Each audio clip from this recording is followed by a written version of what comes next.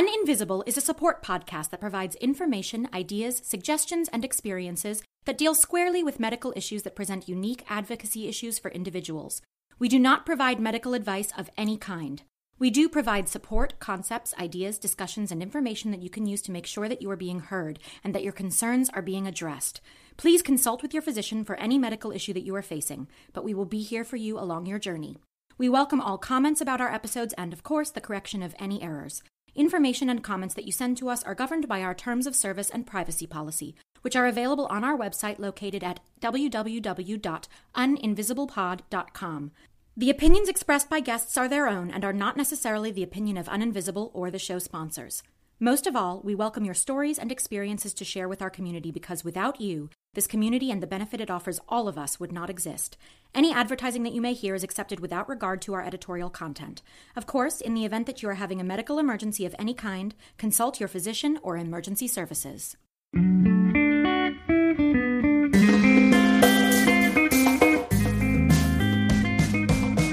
Welcome to Uninvisible. I'm your host, Lauren Friedman, and I'm here with my guests to bring you info, insights, and inspiration for coping with, diagnosing, and treating invisible illness. We're here oversharing, so you don't have to struggle with invisibility anymore. A trigger warning. We discuss all aspects of mental health in this episode, including suicide. All right, guys, thanks so much for joining us today. I'm here with Vincent Sabella, who is a filmmaker based in LA, and he lives with a number of disorders that he's going to tell us about, but really in the mental health space and a little extra. So, Vinny, thanks so much for joining us. You're so welcome. Thank you for having me. Yeah, it's my pleasure. And do you want to tell us about, you live with schizophrenia. Yes. Manic depression, anxiety, a pretty focused form of OCD. Yes. And you were just telling me. In 2013, I was diagnosed with stage 4 non-Hodgkin's lymphoma. So you really won the lottery. I did. Indeed, I did. I won the lottery. Yeah, and you're here. Yes, I'm in remission. It's 6 years. It's going to be 6 years August 1st that I'm in remission. Wow. Okay, so we're very close to the anniversary. Yes. So happy early anniversary. Well, thank you. And isn't it after like 5 or 6 years that it's officially remission? Well, 5 years it's officially remission, and then I have to go back every year just for a scan. Wow. But I'm a little bit neurotic, so I go back every 2. I mean, I go back every 6 months. Yeah, every 6 months. I go back twice a year. I don't blame you. I would too, actually. Just to be sure, just to be sure. So a lot of what you have lived through is woven into your work. Yes. Can you tell us a bit about, specifically how you first realized that you had these disorders going on? From everything from, the anxiety all the way to the cancer. The schizophrenia basically started as childhood schizophrenia, and it went undiagnosed for years until I was about 16 when I had my first suicide attempt. Okay.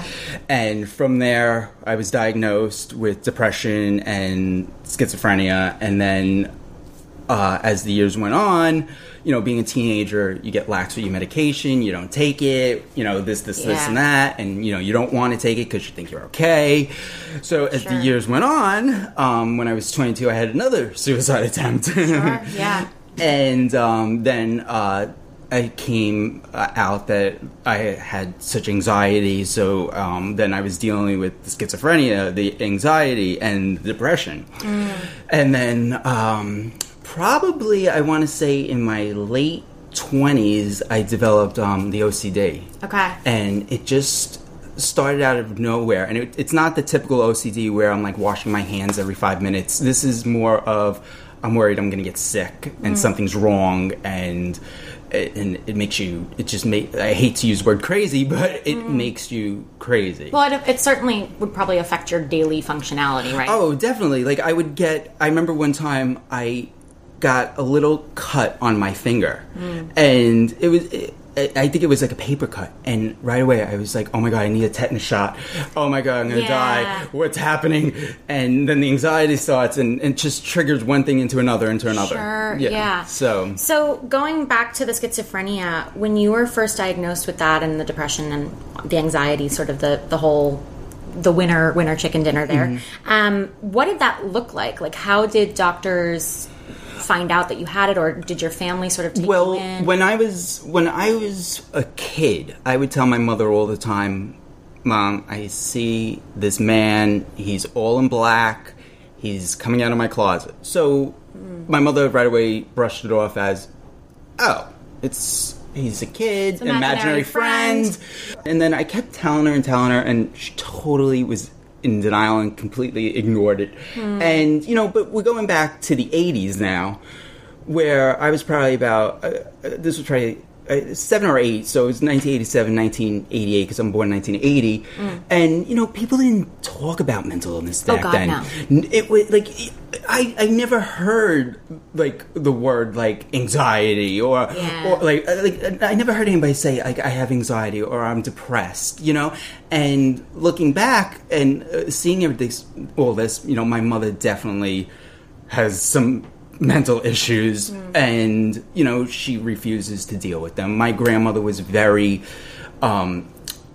she was definitely bipolar. Okay. There was definitely something. My grandmother could just go from nice and calm to ballistic in a second. Right. So so it was it's definitely in the family. My sister actually is bipolar. Oh. My other sister, she's in recovery now, but she struggled with an eating disorder. Oh wow. So she spent some time in the hospital, and but so the first sign for me was I started seeing this guy, and then as the years went on, I would hear things, and I just, you think to yourself, it's your conscience. Sure. Is it my conscience talking to me? But why does he sound different? Or do I have a really good imagination? Or so, and you're a kid, so you don't know. And we didn't have access to the internet back then. The only way you could learn about anything is if you went to the library. And I honestly didn't know what to look for. Yeah. If there was Google, I could have typed in, I'm hearing voices. Sure. And you could have self-diagnosed pretty immediately. Yeah. But that's a whole other rabbit hole that you can go down, isn't it? Yeah. So, we didn't have those options back then. So now, And those discussions, even though they still have stigma attached to them now, I feel like they were even more taboo. They're definitely 90s, definitely taboo. It's definitely, it's hidden in the closet still. My mother won't, it's very difficult for my mother to say anything about because she thinks it's her fault in some way. And it kind of is, but... She gave you the dreams. It kind of is, but, we'll let that go. But when... Sounds like you've forgiven her. Yeah, so so after my first suicide attempt, I was diagnosed with depression, and in talking to the doctors and the psychiatrists, they're all coming in, and, you're in this ward, and you're basically on lockdown, and, right. And, they take away your shoelaces, and I remember having a hoodie, and they pulled out the string, and you're not allowed any, they give you cups with shampoo in them. You can't have any hard plastics, nothing you can cut yourself with. Yeah, it's totally... It's pretty thoughtful when it comes down to it, but wow. Because, and, the sheets don't come off the beds. It's so extreme, isn't it? Yeah. I mean, they come off... They definitely do come off, but you can't get them off. Right, yeah. It's crazy. So, in talking to the doctors when I was 16, I was like, listen, I don't know if what's going on with me, but I hear things and I see things, and they're like, for them this was probably like a textbook case, right? Yeah. And they're like, you hear voices, and they're like, how often? I'm like, all the time. And they're like, how severe? Are you able to function? I'm like, well, I didn't think it was anything, so I just always pushed through. So it never really made me not capable of doing anything because I just really ignored it. And it seems like no one else really noticed. No, from, I when kept... you would tell your mom. Yeah, and I kept it really to myself because I didn't want... people were already... I was already a weird kid. I just liked different things, and I was into different stuff, and so I didn't want to tell anybody that because I'd be a really weird kid. Sure, yeah. So that's when that was all diagnosed, when about 16, going on 17. Yeah. Mm-hmm. And, okay, so they diagnosed you with depression and with schizophrenia. Mm-hmm. And then... when does the rest of it's actually I actually have schizoaffective disorder. Yes. Thank you. Yeah. And this is an important distinction, isn't it? Yes. Because this is the distinction between someone who probably needs to be completely hospitalized or, like who is on maybe stronger medications and someone like you who was actually functional. Yeah. I mean, it's basically case by case. There's everybody is different. Everybody reacts differently to medications. There's people with the same thing I have that can't function at all. And, so my what I have is I can see, I can see my hallucinations, I can hear them, I can have a conversation with them, but I also can feel them. So I have tactile hallucinations, which is very rare. Oh, wow. And not a lot of people have that. And there's we were just talking about our friend Christopher Ashman, who played Tim in Elizabeth Blue. Yeah.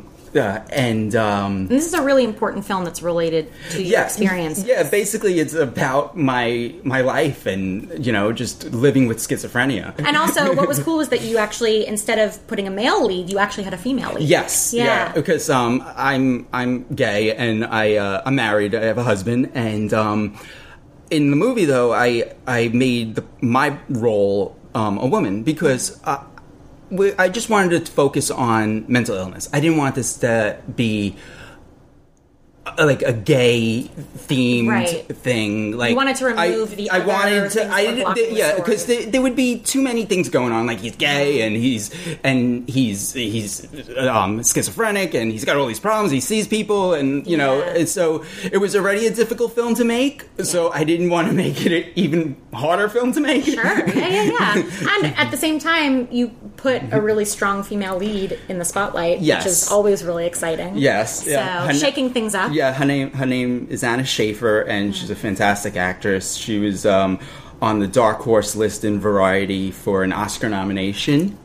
Which wonderful, when we were screaming when that happened. Yeah. Like it was the whole film was just an amazing journey from start to finish. The film is a beautiful film, and anybody who's suffering with any kind of mental illness, anything you're going through, like you could definitely, it's very relatable. You need to see it and watch it. Yeah. Well, and speaking of the experiences and how personal this was for you, it's not just the schizoaffective disorder. It's also the depression, the anxiety, the manic depression that you live with. The OCD. It's all combined into one. And if and I'm diligent with my medications. I make sure I take them every day, and I have a great psychiatrist. And the sad thing is that so many people don't have access to a psychiatrist. So many people don't have access to medication.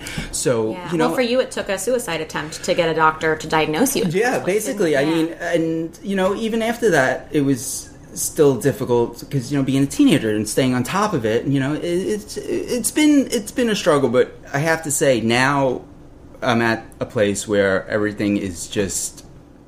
Life is good, and I've been very good for a while. All my medications are good because in 2010, all my medications failed, and we had to go through a whole process of trying medications and trying new things. And how did that happen? Was it just that your hormones shifted and you needed? No, basically, what happens when you're on the same regimen for too long, your body builds up a tolerance. Sure. So it's just like it's just not working anymore. Wow. Yeah, so that's what Elizabeth Blue is basically based on, the year in 2010 when all my medications failed and we had to start doing all these new medications and trying to find the right combination that worked, and we finally found it, and it took a year, and my husband actually took a year off of work to stay home with me. Wow. Because if he didn't do that, I would have had to been locked up. Right, so you needed to be watched. Yeah, so he was with me 24/7 every single day. But isn't that amazing that you have someone in your life? Yeah, and that's the other thing. People don't have that support system. Yeah. And and when we were about to talk about that I have tactile hallucinations with Christopher Ashman, and he plays the villain in the film Tim, and I was standing in my bathroom one night, and Tim is a real hallucination of mine, and I could feel his breath on the back of my neck. Wow. It's that detailed. It's that real. Well, and that's where it's like, you call it a hallucination, but to you it's reality. Yeah, I mean, definitely, it's like a false reality. So you know which ones are real. Now I know, but I will tell you, when there's a new one, I'm not sure. Sure. And I will literally, there was one day I was walking up the steps to our house, and I was like, Joseph, and he's like, yeah. I'm like, I just made a new friend. His name's Sal. He's coming up. And he's like, what? I'm like, yeah. And he's like, babe, there's nobody there. And then it clicks in for me, and I'm like, oh, God. So when that happens, are you like, all right, I need to adjust my medication? No, we don't go there right away, because everybody has breakthroughs. They're called breakthroughs, and, it's the nature of the beast. Like, nothing's 100%, so, and... it's a constant balance. Yeah, and it could happen at any time, and any point where I could just completely, I hate to use this word too, but whack out. And I like that you're saying that, like, you don't like using words like crazy and whack out, because it's like it sort of reinforces the stigma, right? Yeah, and I don't like to use those words, sure. but to make it listenable for your listeners, well, for people to understand. But I mean, I think that's also a huge distinction to make here as well, is that, like, people who live with these disorders sometimes have to make choices with the way that they describe things, or with language that, like, compromise. It compromises your experience, and it in many ways sort of minimizes your experience, but, like, you're choosing these words so that people can actually have a way of seeing what you're seeing. Yeah, that's why I'm always, like, following up with, I hate to use that. But I think it's important too that people understand, and it's why words shouldn't be bandied around as cavalier a fashion as they so often are. I mean, I actually, it's not that I have a problem using the words. It's more like it's the way you use the words, what intention you put behind it. I think everybody as a society, I think we're all so sensitive now. You can't say this, you can't say that. Yeah. And, I mean, like, I feel like we just need to, like, get over it. Like, just... Yeah, but then on the other side of it, you have... the extremes of it where some people are just saying what they want to say and doing what they want to do, and they're really offending people. Yes. So it's sort of like we need to find a way to live in the middle. It's like a catch-22. It's like you can't win, you can't lose. Like, if you say something, you're damned. If you don't say something, you're damned. Yeah. So it's like, what you have to live with what you can live with at the end of the day, so right? Basically, it's at your discretion to whatever comes out of your mouth. Yes. Just make sure that you sort of are aware of your audience. Yes, right? exactly. Definitely. Yeah. You want to know who's in the room. Yeah. Well, reading the room. I think reading the room is, like, it's a skill too, because if you're somebody who has something like autism or a spectrum disorder, you might not be able to read the room. So I mean, it's really interesting. A fine line there. And growing up, I'm 38 years old, and growing up, like, there was words used in my house, like... The R word, I bet. We used that a lot in the 80s. Oh my God, how'd you know what I was going to say? I feel like it was a real New Yorkie thing, like, because people would just say it all the time. Like, my grandmother's friend... Her daughter, she had Down syndrome. Yeah. And I'm whispering it. I'm whispering it. I'm like, shh. Yeah. Like, because, like, it's, and... and then it's being used as an insult. Yeah, and it was okay to say it, though, and nobody got hurt feelings. But now if you say it, you're like, oh my, but it's not a good word. It's not a good word anymore. And so, yeah. I think it's also because of, like, literally what it means, and then the connotation that it took on the way people used it, Yeah. But I think the C word, crazy, is like that now. Yeah. And, like, I think, personally, I use that word, and I use the word mental too, like, to describe ridiculous things that happen, but actually, when it comes down to it, like, these are words that we shouldn't be using. In the same fashion. In that context. Yeah, and language is important. Like, I mean, it's like the difference between, I always use the word survivors instead of sufferers, like, it's always that sort of balancing act, same as the treatments that you go through. I feel like I can get away with it because I do have all these illnesses. Sure. So I feel like if I slip up sometimes, I feel like, all right, I'm okay. I have it. And I feel like you have the right. Yeah, exactly. It's like, it's one thing if you've lived through an experience like you have, like, or experiences like you have. to have that sort of freedom with language. I think it gives you permission, but it doesn't give Joe down the street permission. Totally. If they have no understanding. Especially if you don't have an understanding. If you have an understanding of it, I can totally forgive it. Yeah. But if you're totally ignorant to it, then just shut up. You don't know what you're talking about. Yeah. Why don't you look it up? So many people don't know what schizophrenia is. It's so often confused with multiple personality disorder. And it's very, very They're upsetting. very different. And I will give you an example.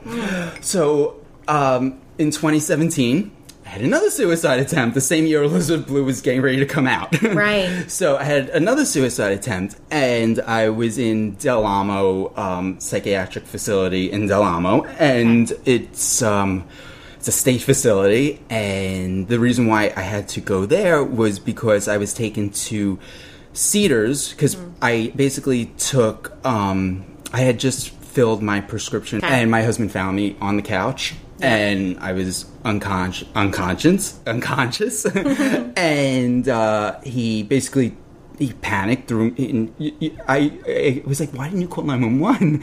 And he threw me over his shoulder, and he drove me to Cedars Sinai Hospital, and we live right down the block from the hospital. Okay. So he got me there, and I was foggy in and out, and they brought me in right away, and they hooked me up and just started flushing my system. They didn't pump my stomach, which was they didn't? No, which was very surprising to me. Yeah. They just and it's probably because I have a high tolerance for medication and stuff. So you're already on high doses. I'm on high doses. So that was extreme, but it wasn't putting me. It wasn't going to take my life. It wasn't enough.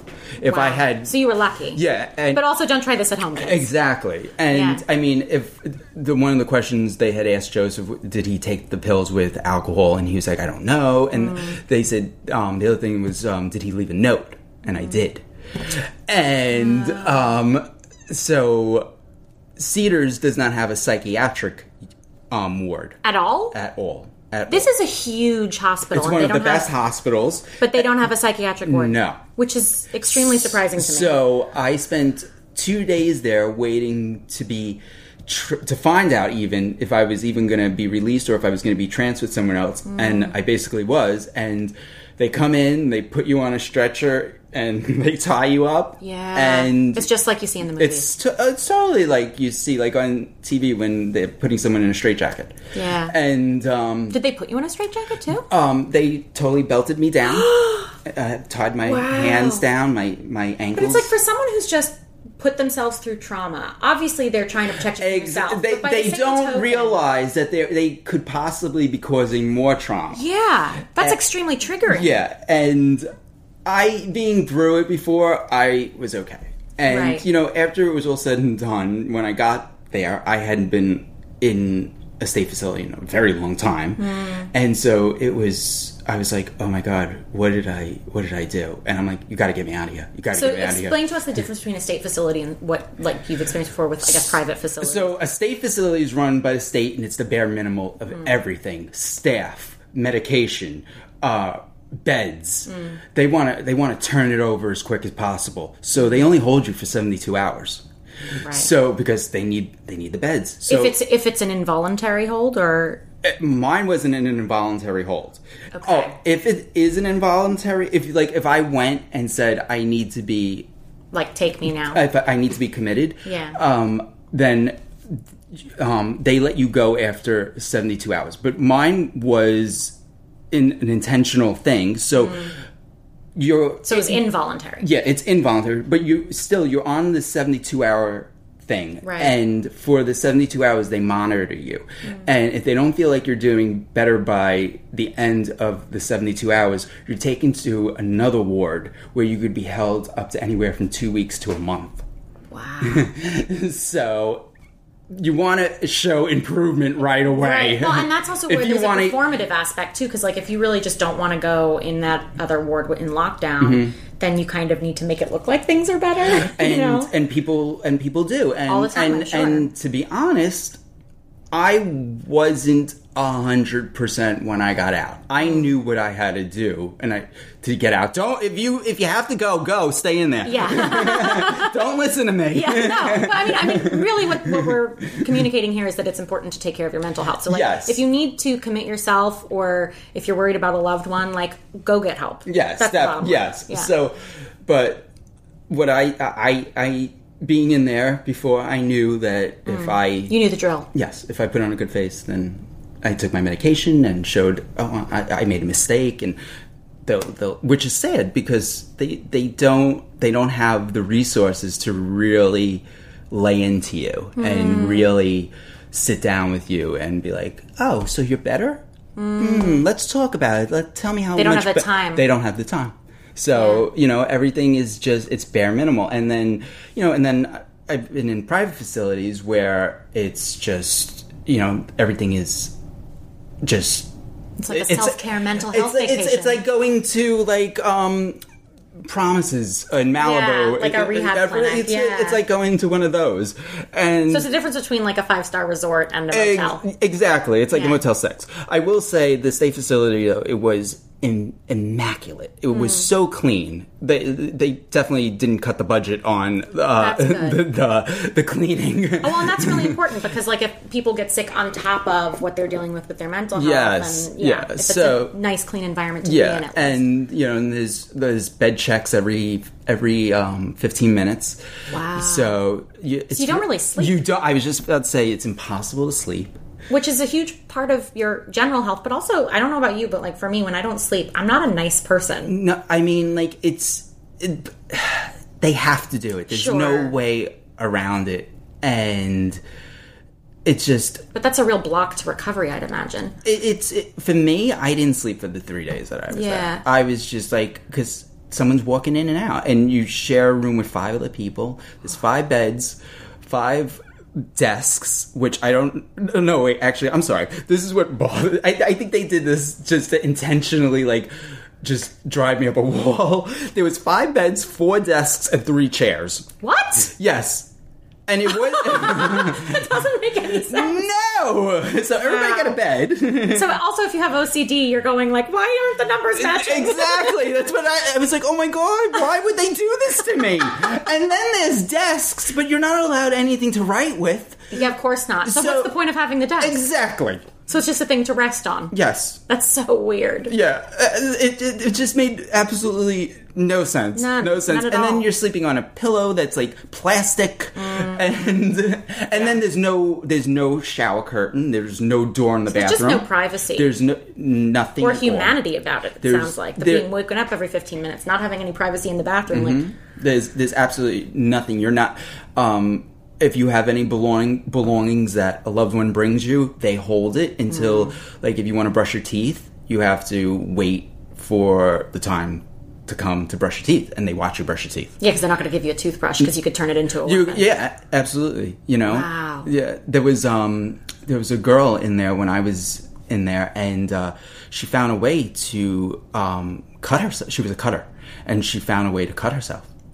And she was doing it on something in the room, and they had to take her out of the ward and put her into another ward. Is that where she probably ended up in like a padded room? I don't know, honestly, if padded rooms really exist anymore. Yeah. I mean, when you say anymore, because they did at one time. I mean, there was a lot of things that existed at one time, like lobotomies.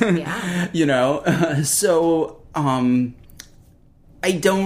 I don't think they exist anymore. I can't really say for sure. But that actually makes me wonder, like, do you think it's better having mental illness now than it would have been having mental illness 50 years ago? Oh my God, yeah, because they just locked you up in, like, here we go again, I'm going to have to say, a crazy house. Yeah.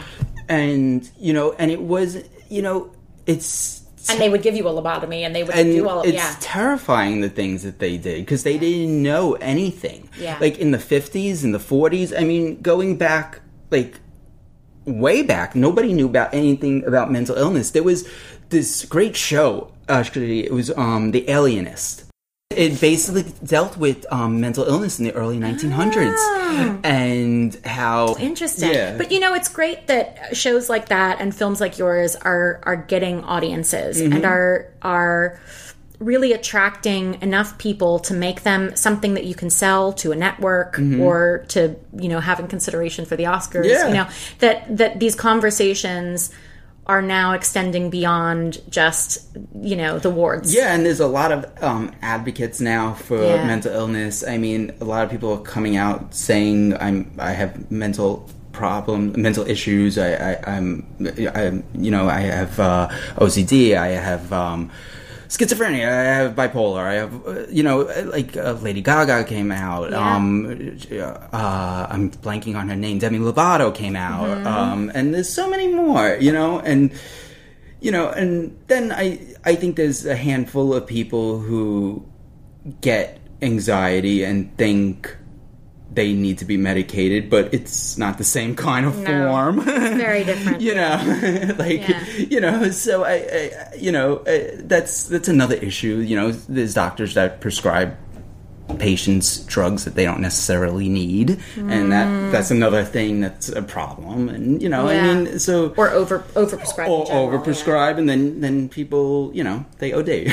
Well, and I think it's very, very closely related to the opioid crisis, isn't it? Yeah, definitely. Because if it's not a painkiller, it's some kind of absolutely anxiety medication or something. Yeah. So, in terms of when you were first diagnosed. And you've said that you've had medication changes over the years, but how have you treated your condition? Has it been Klonopin and regular therapy, or what are the different steps that you've taken? Different doctors you've seen over things the like that? well, over the years. Over the years, well, for the last 14 years, I've had the same psychiatrist, Dr. Bowman. That's great. And so your doctor really knows you well. He knows me very well inside and out. So he's been there through all the changes in medication for the last 14 years. And before that, I had a psychiatrist in New York when I lived there, and basically it was the same routine, but I didn't actually go to that psychiatrist. One thing that's really important, if you have mental health issues, you need to find a psychiatrist that you really can talk to and work with. And, one of the things I love about my psychiatrist is that he said to me, he's like, so many psychiatrists forget to be therapists. So they just prescribe. So they just prescribe medication. They're like, "What are you feeling?" Okay, I'll write that. I've actually been to psychiatrists like that before, and I remember it was my first experience going to a psychiatrist, and she just wanted to write me prescriptions and barely get to know me, and I was like, "Oh, thank you." Yeah. It makes you feel very. So strange. that's been my experience actually over the years. Finding the right psychiatrist and not just having someone give me drugs, but someone who would really listen to me and treat me the right way, and give me the right treatment, give me the right treatment. So that's really, that's fine. The psychiatrist part was really a struggle through the years, but, now that you found one. Thank goodness I'm past that. Yeah. And it was totally by chance, too, that I found him. Oh, that's so lucky. Yeah, so. I mean, I feel like sometimes the things that happen by chance are the things that are the most meant to be, right? Yeah. So it's been regular visits to your psychiatrist, and you've also done medication. Are there any other treatments that you do, like mindfulness or anything that keeps you? Good. No. I just live my life. Good. And if I'm I know when something's about to happen. I've been living with this so long that I know when I'm off. I like to say I'm off. Something's not right. What is that? Can you describe what that experience is like for us? What it feels like? Yeah. It's like, do you ever have a hangover? God, yes. Don't know if I should be admitting that, but yes, I've definitely had a hangover. It feels like a hangover. It feels like something's not right. It's like you wake up the next morning and something's not right. There's that a heaviness. It's that heavy. It's like a hangover. Yeah, and that major brain fog. Mm-hmm. And that's when I know. Okay, let me call Dr. Bowman and see if I should up my dose on something, because we're at a point now where I can just call and ask, like, should I up this one pill because I feel like something's coming on? And there's times where I do that, and there's other times where I won't even call, because I've been dealing with it so long that I'm like, if I take an extra one, it's not gonna do anything. It's gonna help me. But also, kids, don't do this without your doctor. You should always consult your doctor. Oh, I'm giving bad advice. I'm so sorry. No, I don't think it's that, because I think it's also it's knowing your body, and it's knowing what you can handle. It's knowing what you can do. Well, and I also think there is that thing of like, when you're someone who deals with any kind of illness that is chronic, and you're constantly at a doctor's office, sometimes it's like you got to just give yourself the credit for knowing at a certain point. You do, absolutely. So it's knowing your body. I love that you just said that. Yeah. And I'm very aware of my body and how it feels. And if my body doesn't feel right, I know that something's on the horizon. But this is also interesting because it's not just a feeling in your head, right? Even though it's related to mental health. It affects everything. Body. Yeah, it affects everything because, it's like, this is common with depression. You'll hear this from a lot of people. I can't get out of bed. And, so... that's something to look for with depression. With all my things, it's different things. Yeah. But you can sort of figure out which ones are which at this point. Absolutely. So also, what about with this cancer in 2013? Can you tell us how you found that? It was a Sunday in March. It was a beautiful day, actually. And me and my husband went to Home Depot. So I was like, I want to do some yard work, and I want to get some stuff. And I had gotten home, and there was this really, really heavy ceramic pot. And I lifted it up, and I felt something pull. And I was like, "Ooh, that didn't feel good." And so Joseph comes out, and he's like, "What are you, an idiot? What are you lifting this heavy pot for? Are you out of your mind?" Because it's seriously like two people need to lift this pot. Monday morning, woke up, and I got out of the shower, and my abdomen was swollen right here, right below your chest. Right below my chest. And I was like, oh my God, I gave myself a hernia in my abdomen. And I look it up, and you can give yourself a hernia in your abdomen. That's like, just from what you described about what happened, I'm like, yeah, that sounds like that's what it was, but obviously. I was like, oh my God, I'm going to cry. And of course, your anxiety is going through the roof. Yes, of course, yes. So, and the OCD, because I'm worried I'm sick now. Yeah. And I have to get surgery. Yeah. So I'm like, oh my God. So I go downstairs to my husband works from home. And so I go downstairs, and I lift up my shirt, and I'm like, do you see that? And he's like, what? He's like, it's your abs. I'm like, nah. I'm like, no, I'm swollen right here. He's like, babe, you go to the gym every day. You work out every day. He goes, you're not swollen. But I'm looking at it from... And you can see the bump. I'm looking at it from down. Yeah. So I could see it extending. And I'm like, no. I'm like, get behind me and look over my shoulder. And he's like, I don't see anything. So I'm like, all right. He goes, call the doctor. You think you have a hernia? Go to the doctor. That's his answer for everything. Go to the doctor. Go. So you married a guy who supports your OCD. Yes, absolutely. So, that's one way to make sure that you get out of your head, isn't it? Go to the doctor. So I calmed myself down, and I was like, you know what? I'm going to give myself a day. Maybe I did overdo it at the gym. Maybe maybe it's just swollen. Maybe I just pulled a muscle, something. So Tuesday, it's really visible. Joseph sees it now. Okay. Call the doctor. Okay. And get me in for the next day. It's a Wednesday now. And it's really extended now. And doctor was like, okay, it's definitely not... He checked me for a hernia because he pushed all over. And he's like, this is not a hernia. Definitely not. He goes, I want to do an x-ray. And I think when the x-ray comes back, I'll tell you what I think it might be. So I'm like, okay. So he does an x-ray, and it comes back, and he goes, it's odd. It looks like it's not what I thought it was going to be. And I forgot what he actually thought it was going to be. And he's like, it's odd. It looks like you're holding a lot of gas. And he goes, I'm going to prescribe you some anti-inflammatories. Sure. Yeah. And if it doesn't go down by, I would say, tomorrow afternoon, call me back. So I go home, I take the anti-inflammatory. I wake up in the middle of the night on Thursday. My stomach is filling up with fluid at this point. Oh, okay? Wow. And Joseph, my husband, he's like, okay,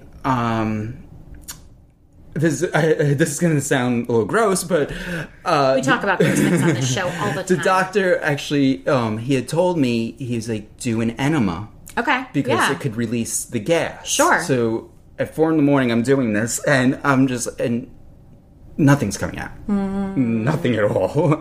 Wow. And now I'm in... and my skin is stretching because it's like I'm pregnant, so it's hurting now. So Thursday, as soon as like 9 o'clock rolls around, I'm out to here. And so called the doctor back, and he's like, okay, we got to get him into a gastrointestinal specialist. Sure. So he refers us to 3 of them.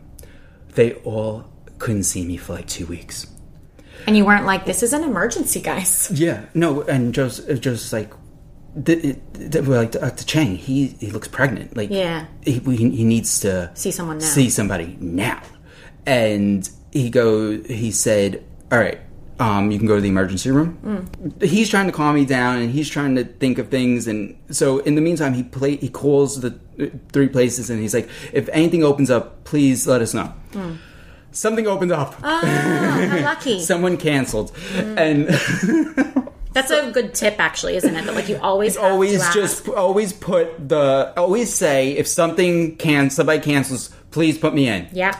So someone canceled. So it's Friday, and I'm in. So I go, and it's about 4 o'clock. It was the only time.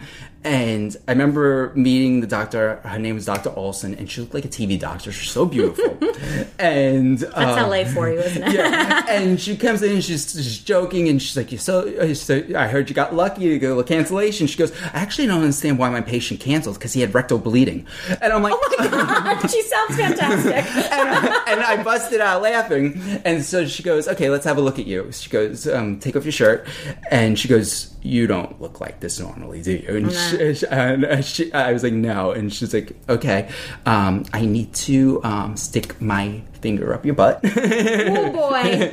And she knew right away. And she goes, okay, I'm sending you over to Cedars right now. And they're going to do something called a wet scan.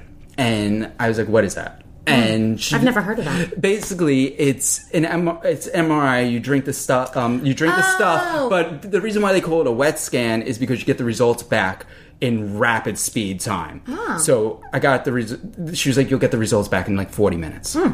So I go in. No sooner do I get out of the scan, the doctor calls Joseph, and it's not Dr. Olson. It's an associate of hers, and he goes, "Is Vincent with you right now?" And he goes, "Yes." And so he's like, "I think you should step away."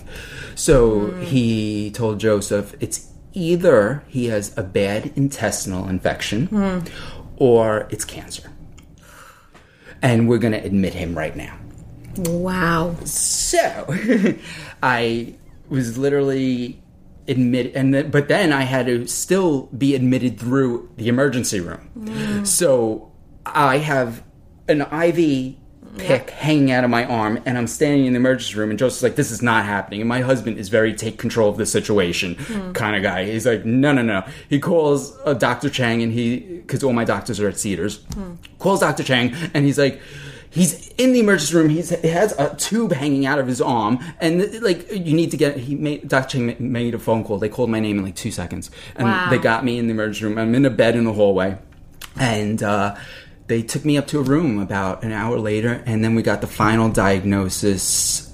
I was admitted Friday night. We didn't find out exactly what it was until the next Thursday, and because I went through a week, because I was admitted on a Friday. On Saturday and Sunday, they don't really do any So you were just on vacation tests in the hospital. Yeah, so basically they were just keeping me comfortable. I was on Dilaudid because my stomach kept, at this point, my stomach, looked like I was pregnant with triplets. Wow. And then Monday morning came, and that's when all the tests started, and it was non-stop. I mean, you name it, I had it. I had 3 spinal taps. I had 2 bone marrows.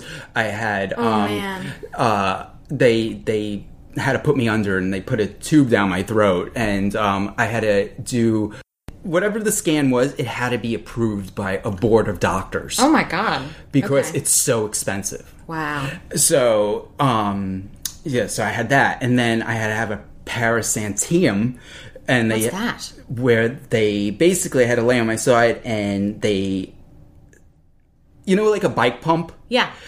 They pumped all the fluid out of my stomach. Well, that makes sense. Yeah. So I had to get that done. And, okay, so, all right, we think, all right, we're okay. And so we finally found out what it is, and, it's treatable. And Joseph actually had lied to me and told me I was only stage 3 because he didn't want me to think I was, at death's door. Wow. So what had happened, though, was they're like, okay, we're going to start chemo on Sunday. Okay. This is now 2 weeks since the first thing yes. happened. Yeah. Okay. So, and they had to monitor my blood every 20 minutes to make sure I wasn't going to go into tumor lysis. That's when your kidneys can't process the chemo quick enough. I went into tumor lysis. Wow. I had to be rushed to the, what you call it? ER again? Not the ER, intensive care, ICU. Wow. And they had to put a catheter in my neck because they had to drain the blood, had to go through the machine, recycle it, and put it back into my body. And I was hooked up, I was in ICU for 3 days, hooked up to this machine, in bed like this, couldn't move. Not being able to move, yeah. And and then after the 3 days, then I went back to a normal room, and grand total, spent 22 days in the hospital, and I actually wrote a script called 22 Days. Oh, wow. Based on this whole experience. Wow. This episode is sponsored by Ember Wave, the intelligent bracelet that helps control how you experience temperature. I'm heat sensitive, and this device has been a lifesaver. Using patented technology, it cools or warms the temperature-sensitive skin on your wrist, creating a natural response in your body and mind that helps you thermally adjust in minutes. It was selected by Time magazine as one of 2018's best inventions. For those of you with mounting medical costs to consider, the team at Ember offer a payment plan in partnership with a firm. And because you listen to Uninvisible, they are offering you $30 off. Go to emberlabs.com/invisible, that's EMBRlabs.com, and experience personal thermal wellness on a whole new level with me. Yeah. But at the end of the day, you've been in remission now. 5 years going on 6. Which is so exciting. And such good news. The magical thing about all of this was I did not have any form of schizophrenic episode, any OCD, any anxiety, anything. Not even depression while I was going through it. I went through 5 months of chemo. I had nothing. I was fine. I was totally, completely fine mentally. That's really lucky. So I don't know if it's luck or if it was just someone saying, all right, he has a lot to deal with this. Let's not also give him anything added right now. Well, it's the universe blessing you. Yeah, basically. Yeah. So, wow. Well, because you often hear among cancer patients that, the treatments can really get you down because you get so sick so fast, and often antidepressants are hugely prescribed for cancer patients, aren't they? So it's really interesting that you were lucky enough not to go into a tailspin. Yeah. Because of all of that. Yeah. So, I mean, I was stage... And how I found out I was stage 4 was because of the bone marrow. And it was in my bone marrow. So, then they had to do the spinal tap to make sure it didn't go to my brain. So, yeah. So, wow. Yeah. So, that was fun. Yeah, I bet. But I will say, though, I did... If this is for anybody dealing with any kind of, whether you're dealing with mental health, whether you're dealing with cancer, follow what the doctors say. Listen to your doctors. I know there's people out there who believe in all this holistic stuff, all this holistic medicine. I don't. Okay. Well, I don't know if holistic medicine is going to cure your cancer. Well, there are people that really do believe it. There really are. They're like, if I drink green grass juice, I'm going to be fine. Like, because I actually have read stories of it, and it's really disheartening. So whatever you have, just listen to your doctors. Yeah, and listen to your body too, because that's really what you did, and you knew something was up right away. Yeah. And it's funny because, I have the OCD where I think I'm getting sick, and I actually was getting sick. Was that sort of validating? It kind of was, actually, because I was like, this one time, I'm right. I'm actually right. I'm not imagining this. So you mentioned that Joseph has been with you through so many of your health challenges, and especially when you were diagnosed with cancer and really sticking up for you in the hospital. Yeah. Would you consider him to be your advocate in the health space? My God, yes. He's like, you have no idea. He sounds wonderful. Thank you, Joseph. If you watch the movie Elizabeth Blue, the character Grant is Joseph. Lovely. So he's a big advocate, and he's always talking about mental illness, and I think he knows more than some doctors, actually, because he's become a seeker. He's become such a researcher, and he wants to know everything about everything. Even when I had cancer, he was reading everything, and everything the doctors were telling him, he wanted to be a step ahead of them. And when the doctors would come back with that information, he would already know what they were talking about. And that's how he is with my mental health. Yeah. He wants to he stays on top of everything. There's this new, I shouldn't say it's new, it's been around a while, it's called Smart Brain. And it sends electrical waves to your brain. Oh. And so this is something that's my husband's been... Is it being used to treat schizophrenia? It's being treated to treat schizophrenia. It's being treated to treat depression. It's also being treated... it's being used to treat people with addiction. Wow. And it's really amazing what this does. And it's encouraging some kind of neuroplasticity, it sounds like. Yes. And so it's a month-long process, and you have to go every day for a month. And I think it's either 2 hours a day or 3 hours a day that you sit in this chair, and it does this. Wow. And basically, you're up, and you can read, watch TV, but it's very pricey. Insurance does not cover it. And we have excellent insurance, and we were shocked. So we need your next film to be a big success so that you can go do Smart Brain. Actually, I don't want to do the Smart Brain. And there's a reason why, because I think differently. And I look at all my mental illnesses as some kind of blessing in disguise. Well, it's interesting because when I was thinking about you coming here for the interview, I was like, we use the term mental illness. I don't even like the word illness in there, because it's not necessarily an illness. It's just something that makes you a little different. Yeah. It's just mental difference, I guess. Yeah, totally. That's a great mental variety. Yes. So I look at everything I have and everything I've been through as a blessing in disguise. And that's so important. So I don't want to do the Smart Brain because I'm a visual thinker. I know I just think differently. I see things differently. I see the world differently. And even though my psychiatrist has told me it's not going to affect anything, I think it's going to change something. Like something fundamental in your brain. Just like something. Yeah. Just change the way I think or anything. And you're fine on the treatments you're on now. I'm fine on the... the only reason to do it is to stop treatments, and because medications. Stop medications, and because it's not a cure, right? But it has long-lasting effects. Okay. Because there's some people that have done it and it only lasted them a month, and then there's people who have done it and it's lasted them years. So this is pretty new. It's not that new. I would say the first time we talked about it, I think, was in about 2011. Okay, well, so very relatively new, I'd say, in the medical space for sure. Definitely. So Joseph's been researching all of these new things that you can try. Yes, and he's an advocate for Smart Brain. He's like, do it. I'm like, no. No. So how has it has it strengthened your relationship, having someone on your side through all of this? Yeah. Or is there sometimes like, shut up, Joseph, I want to do it my way? No, yes, it is. Because, some days, it's like, did you take your medication? Yes.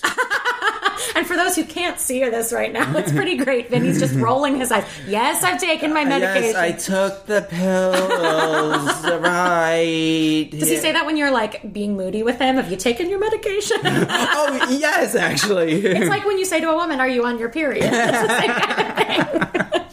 It's the most condescending thing, although sometimes it's true. Yeah, no. So I'm like, yes, I took everything, Joseph. All right. Yeah. So. Yeah. But but he's concerned. So. Yeah, and it's good because you've got someone who's like, also when you're in the hospital and not getting seen right away, who's making the calls and making sure you get in a bed right away, which I think is so great. And I'm very lucky to have him because I'm not good at talking to doctors. So I gave permission. He translates. Yeah, I gave permission because doctors have a certain way of talking to you, and I didn't go to medical school. Yeah. You need to understand. I need a translator. Yeah. So thank God he's there. Yeah.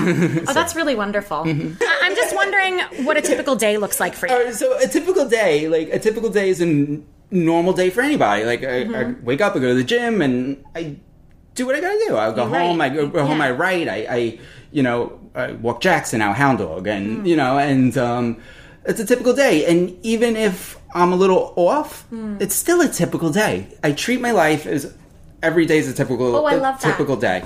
Because there's no point in like getting down on it and being like, woe is me, and I'm not going to go to the gym, and I'm not going to do this. It's just that you know what your typical is. Yeah. Your typical is just not everyone else's typical, and that's okay. Yes. Yeah, I love that. And so you've really found a way to remove the stigma for yourself. I totally did. I had to, because I didn't want to be, I don't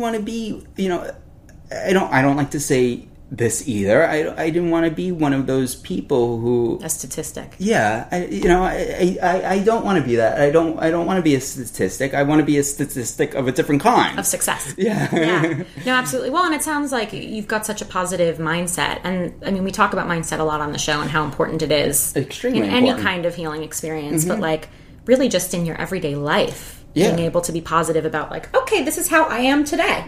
Yeah, I just think it's wonderful. And it's work, and being positive is work. And am I positive all the time? No, but for the most part, I like to say this year.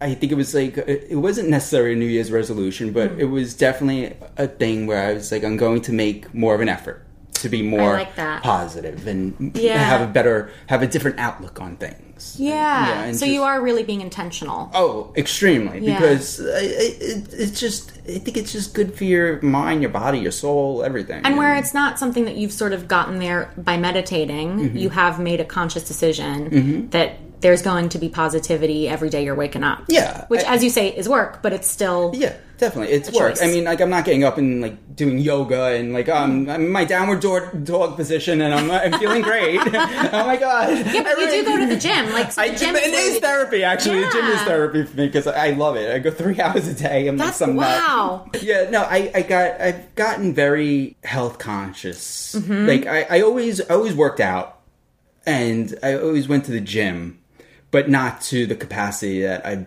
been doing it. Yeah. So it's... Do you think that's been a reaction to recovering from cancer? Yeah. After that, like, I stopped. I stopped drinking for.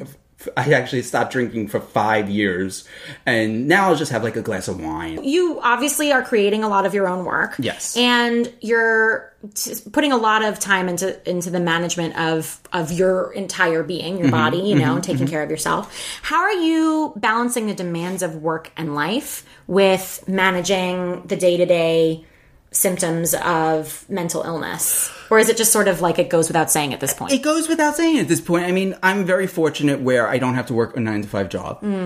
So I am very fortunate in that aspect. I live a very privileged life. And, I don't like to take it for granted, and I'm very fortunate that I can do what I want to do when I want to do it. Getting back to, being in the medical system and sort of living through diagnoses and treatments. Have you ever been in situations where you've had doctors, or not necessarily doctors, but like colleagues or friends or family who just didn't believe you when you said that something was going on?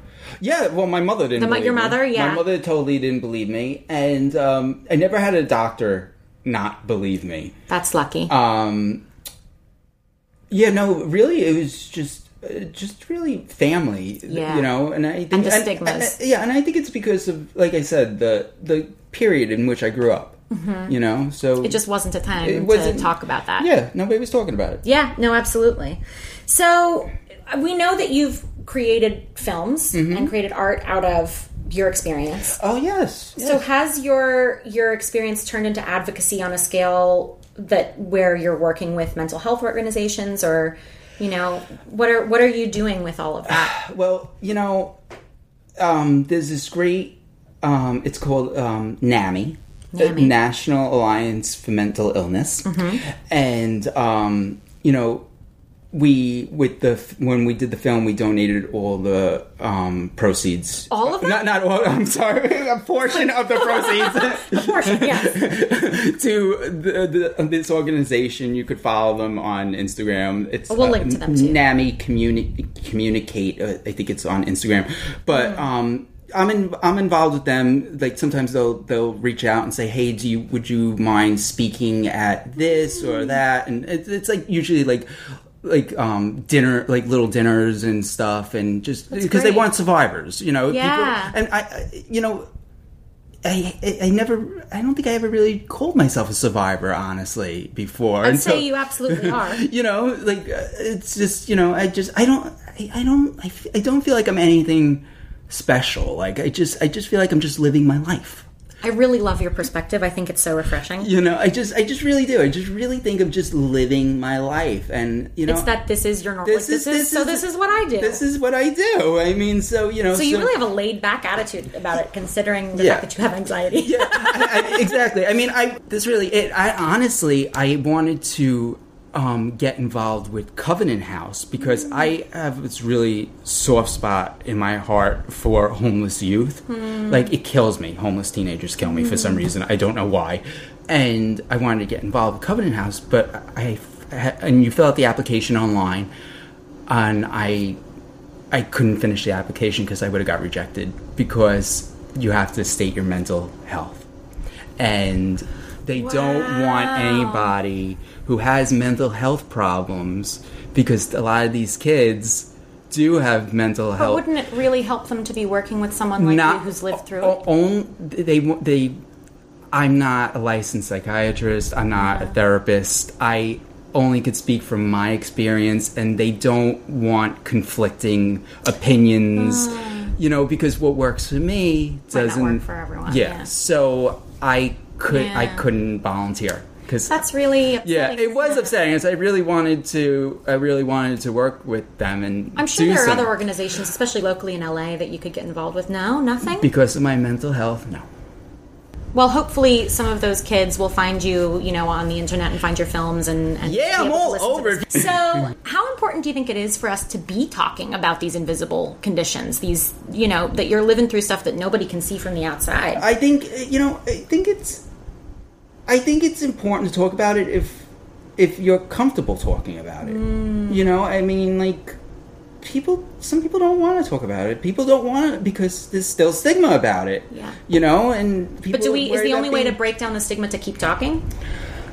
I mean, I don't know. Like, I can't give you an answer on that. Like, I mean, I want stigma around mental illness to stop, but like, I don't want to pressure anybody to be like, oh, well, let me talk about it because it's gonna stop it. Like, I don't necessarily see that like as like everybody's gonna have their opinion. Everybody and everyone's gonna have their experience. Yeah, so everybody. So it's about respecting that, isn't it? Yeah, it's about going like, okay, you want to share about it, but maybe this guy doesn't. It's the same thing with like if you're gay and you don't want to come out, like. you shouldn't have to. So... Well, it's interesting because you talked about with regard to mental health, people coming out. Yeah. About mental health. So we're using the same terminology around, sexual identity and around... Yeah. I mean, I feel like if you don't want to if you don't want people to know something, then you don't have to. Then that's your business. But it's good because you've really put your foot down about what works for you and what doesn't. Yeah, I mean, I don't even tell people I'm gay. Like if it comes up, it comes up. Yeah, I mean, I'm not the most masculine guy,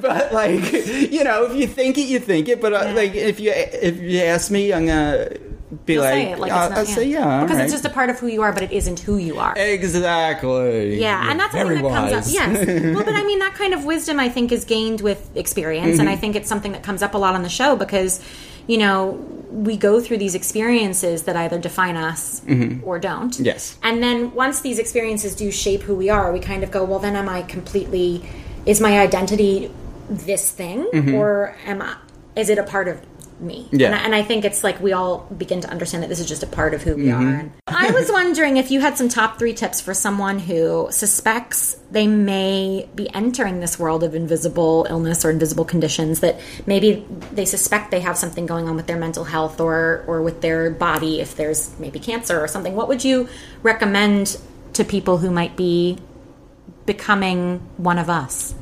Go to the doctor. All right, that's number 1. Go to the doctor. No, seriously, I would say just be very aware of your body. Be aware of your mind. Be aware of your body. Just if you think something's not right with yourself, go to the doctor. Because you can't diagnose yourself. Go to the doctor, get medication, everybody should go for a physical every year. Yeah, oh God, yes. Even if you're just going for a physical every year, go get checked out. In this invisible illness community, so many of us see our doctors all the time anyway. Well, yeah, I mean, seriously, we're regulars. Yeah. So, just go to the doctor. Just go. Yeah. Just go. Especially if you have insurance, go. And if you don't have insurance, there's so many walk-in clinics. What are they called? Urgent care. Urgent care. Yeah. Yeah. If you think something's wrong, go to an urgent care. They're really inexpensive. That's super. Yeah. So there are ways to find treatment. There is ways to find. Actually, oh my God. Treatment. If you need treatment, okay, the Gay and Lesbian Center offers treatment. Gay and Lesbian Center has a whole psychiatric floor, and they have therapists you can go see, and that you can get medication there, and it's free. That is amazing. It's free. They like you to if you can make a donation.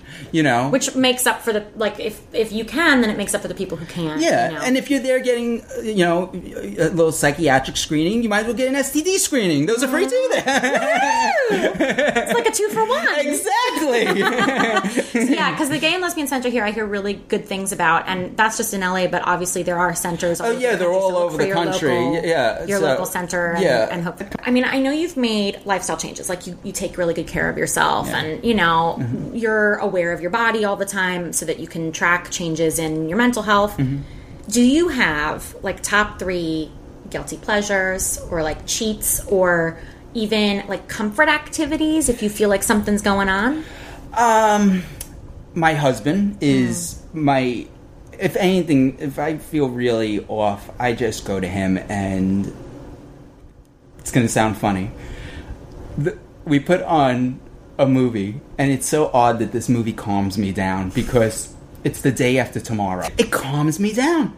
I can't. Do you think it's disaster movies? It has to be. Seeing some other people have a worse time?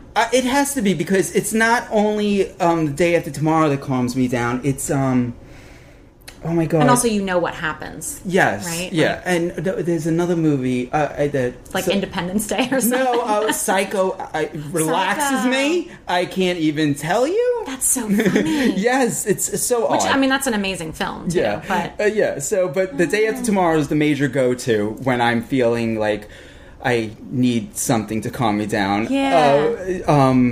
What else? Guilty pleasures. Chocolate. Yeah. If I'm in a bad mood, if I have a piece of chocolate, it's like a light switch. It's really amazing. Yeah. Like, I can't even tell you, like, any kind of chocolate. Really pleasure. Chocolate, Jackson, my hound dog. Snuggling with Jackson. Yeah, and the gym. The gym's been big for you. The gym is a big thing. Yeah. And you know, I'm always talking about the gym, and people are like, because you know, some people just like don't get what it really does. Like it really like induces your endorphins. It gives you energy. It does so much for you. If physically you have the stamina to do it, it's a great thing to do. Yeah, and like, you know, I would even say, like, if you don't go to the gym, like, stretch. Yeah. You know, just stretching is really good. Stretching is so good for you. And it'll help reduce pain in your body. I mean, like when I go to physical therapy, my physical therapist stretches me. Yeah. You know, like you don't have to do yoga and all that. Just stretch. Just if you're in the shower, try to touch your toes. Yeah. You know, just start out there. Yeah. You know? Oh, that's lovely. And pretty soon you'll be able to put your legs behind your head. I wish it were that simple.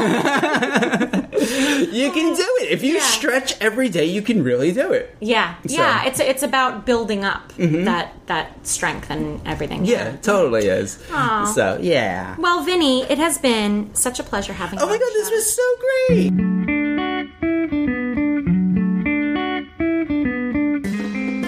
That's it, folks. Thanks for listening. As always, please check us out online at uninvisiblepod.com and all over the social media world at uninvisiblepod. We love your feedback and suggestions, so please drop us a line via the website if you have questions, ideas for topics to cover in future episodes, or just want to say hello. We're all about relationships and collaboration here, so credit where credit is due. Music for this episode is by Sean Hart, who can be found at seanhart.com. Don't forget to subscribe, rate, and review wherever you listen to podcasts.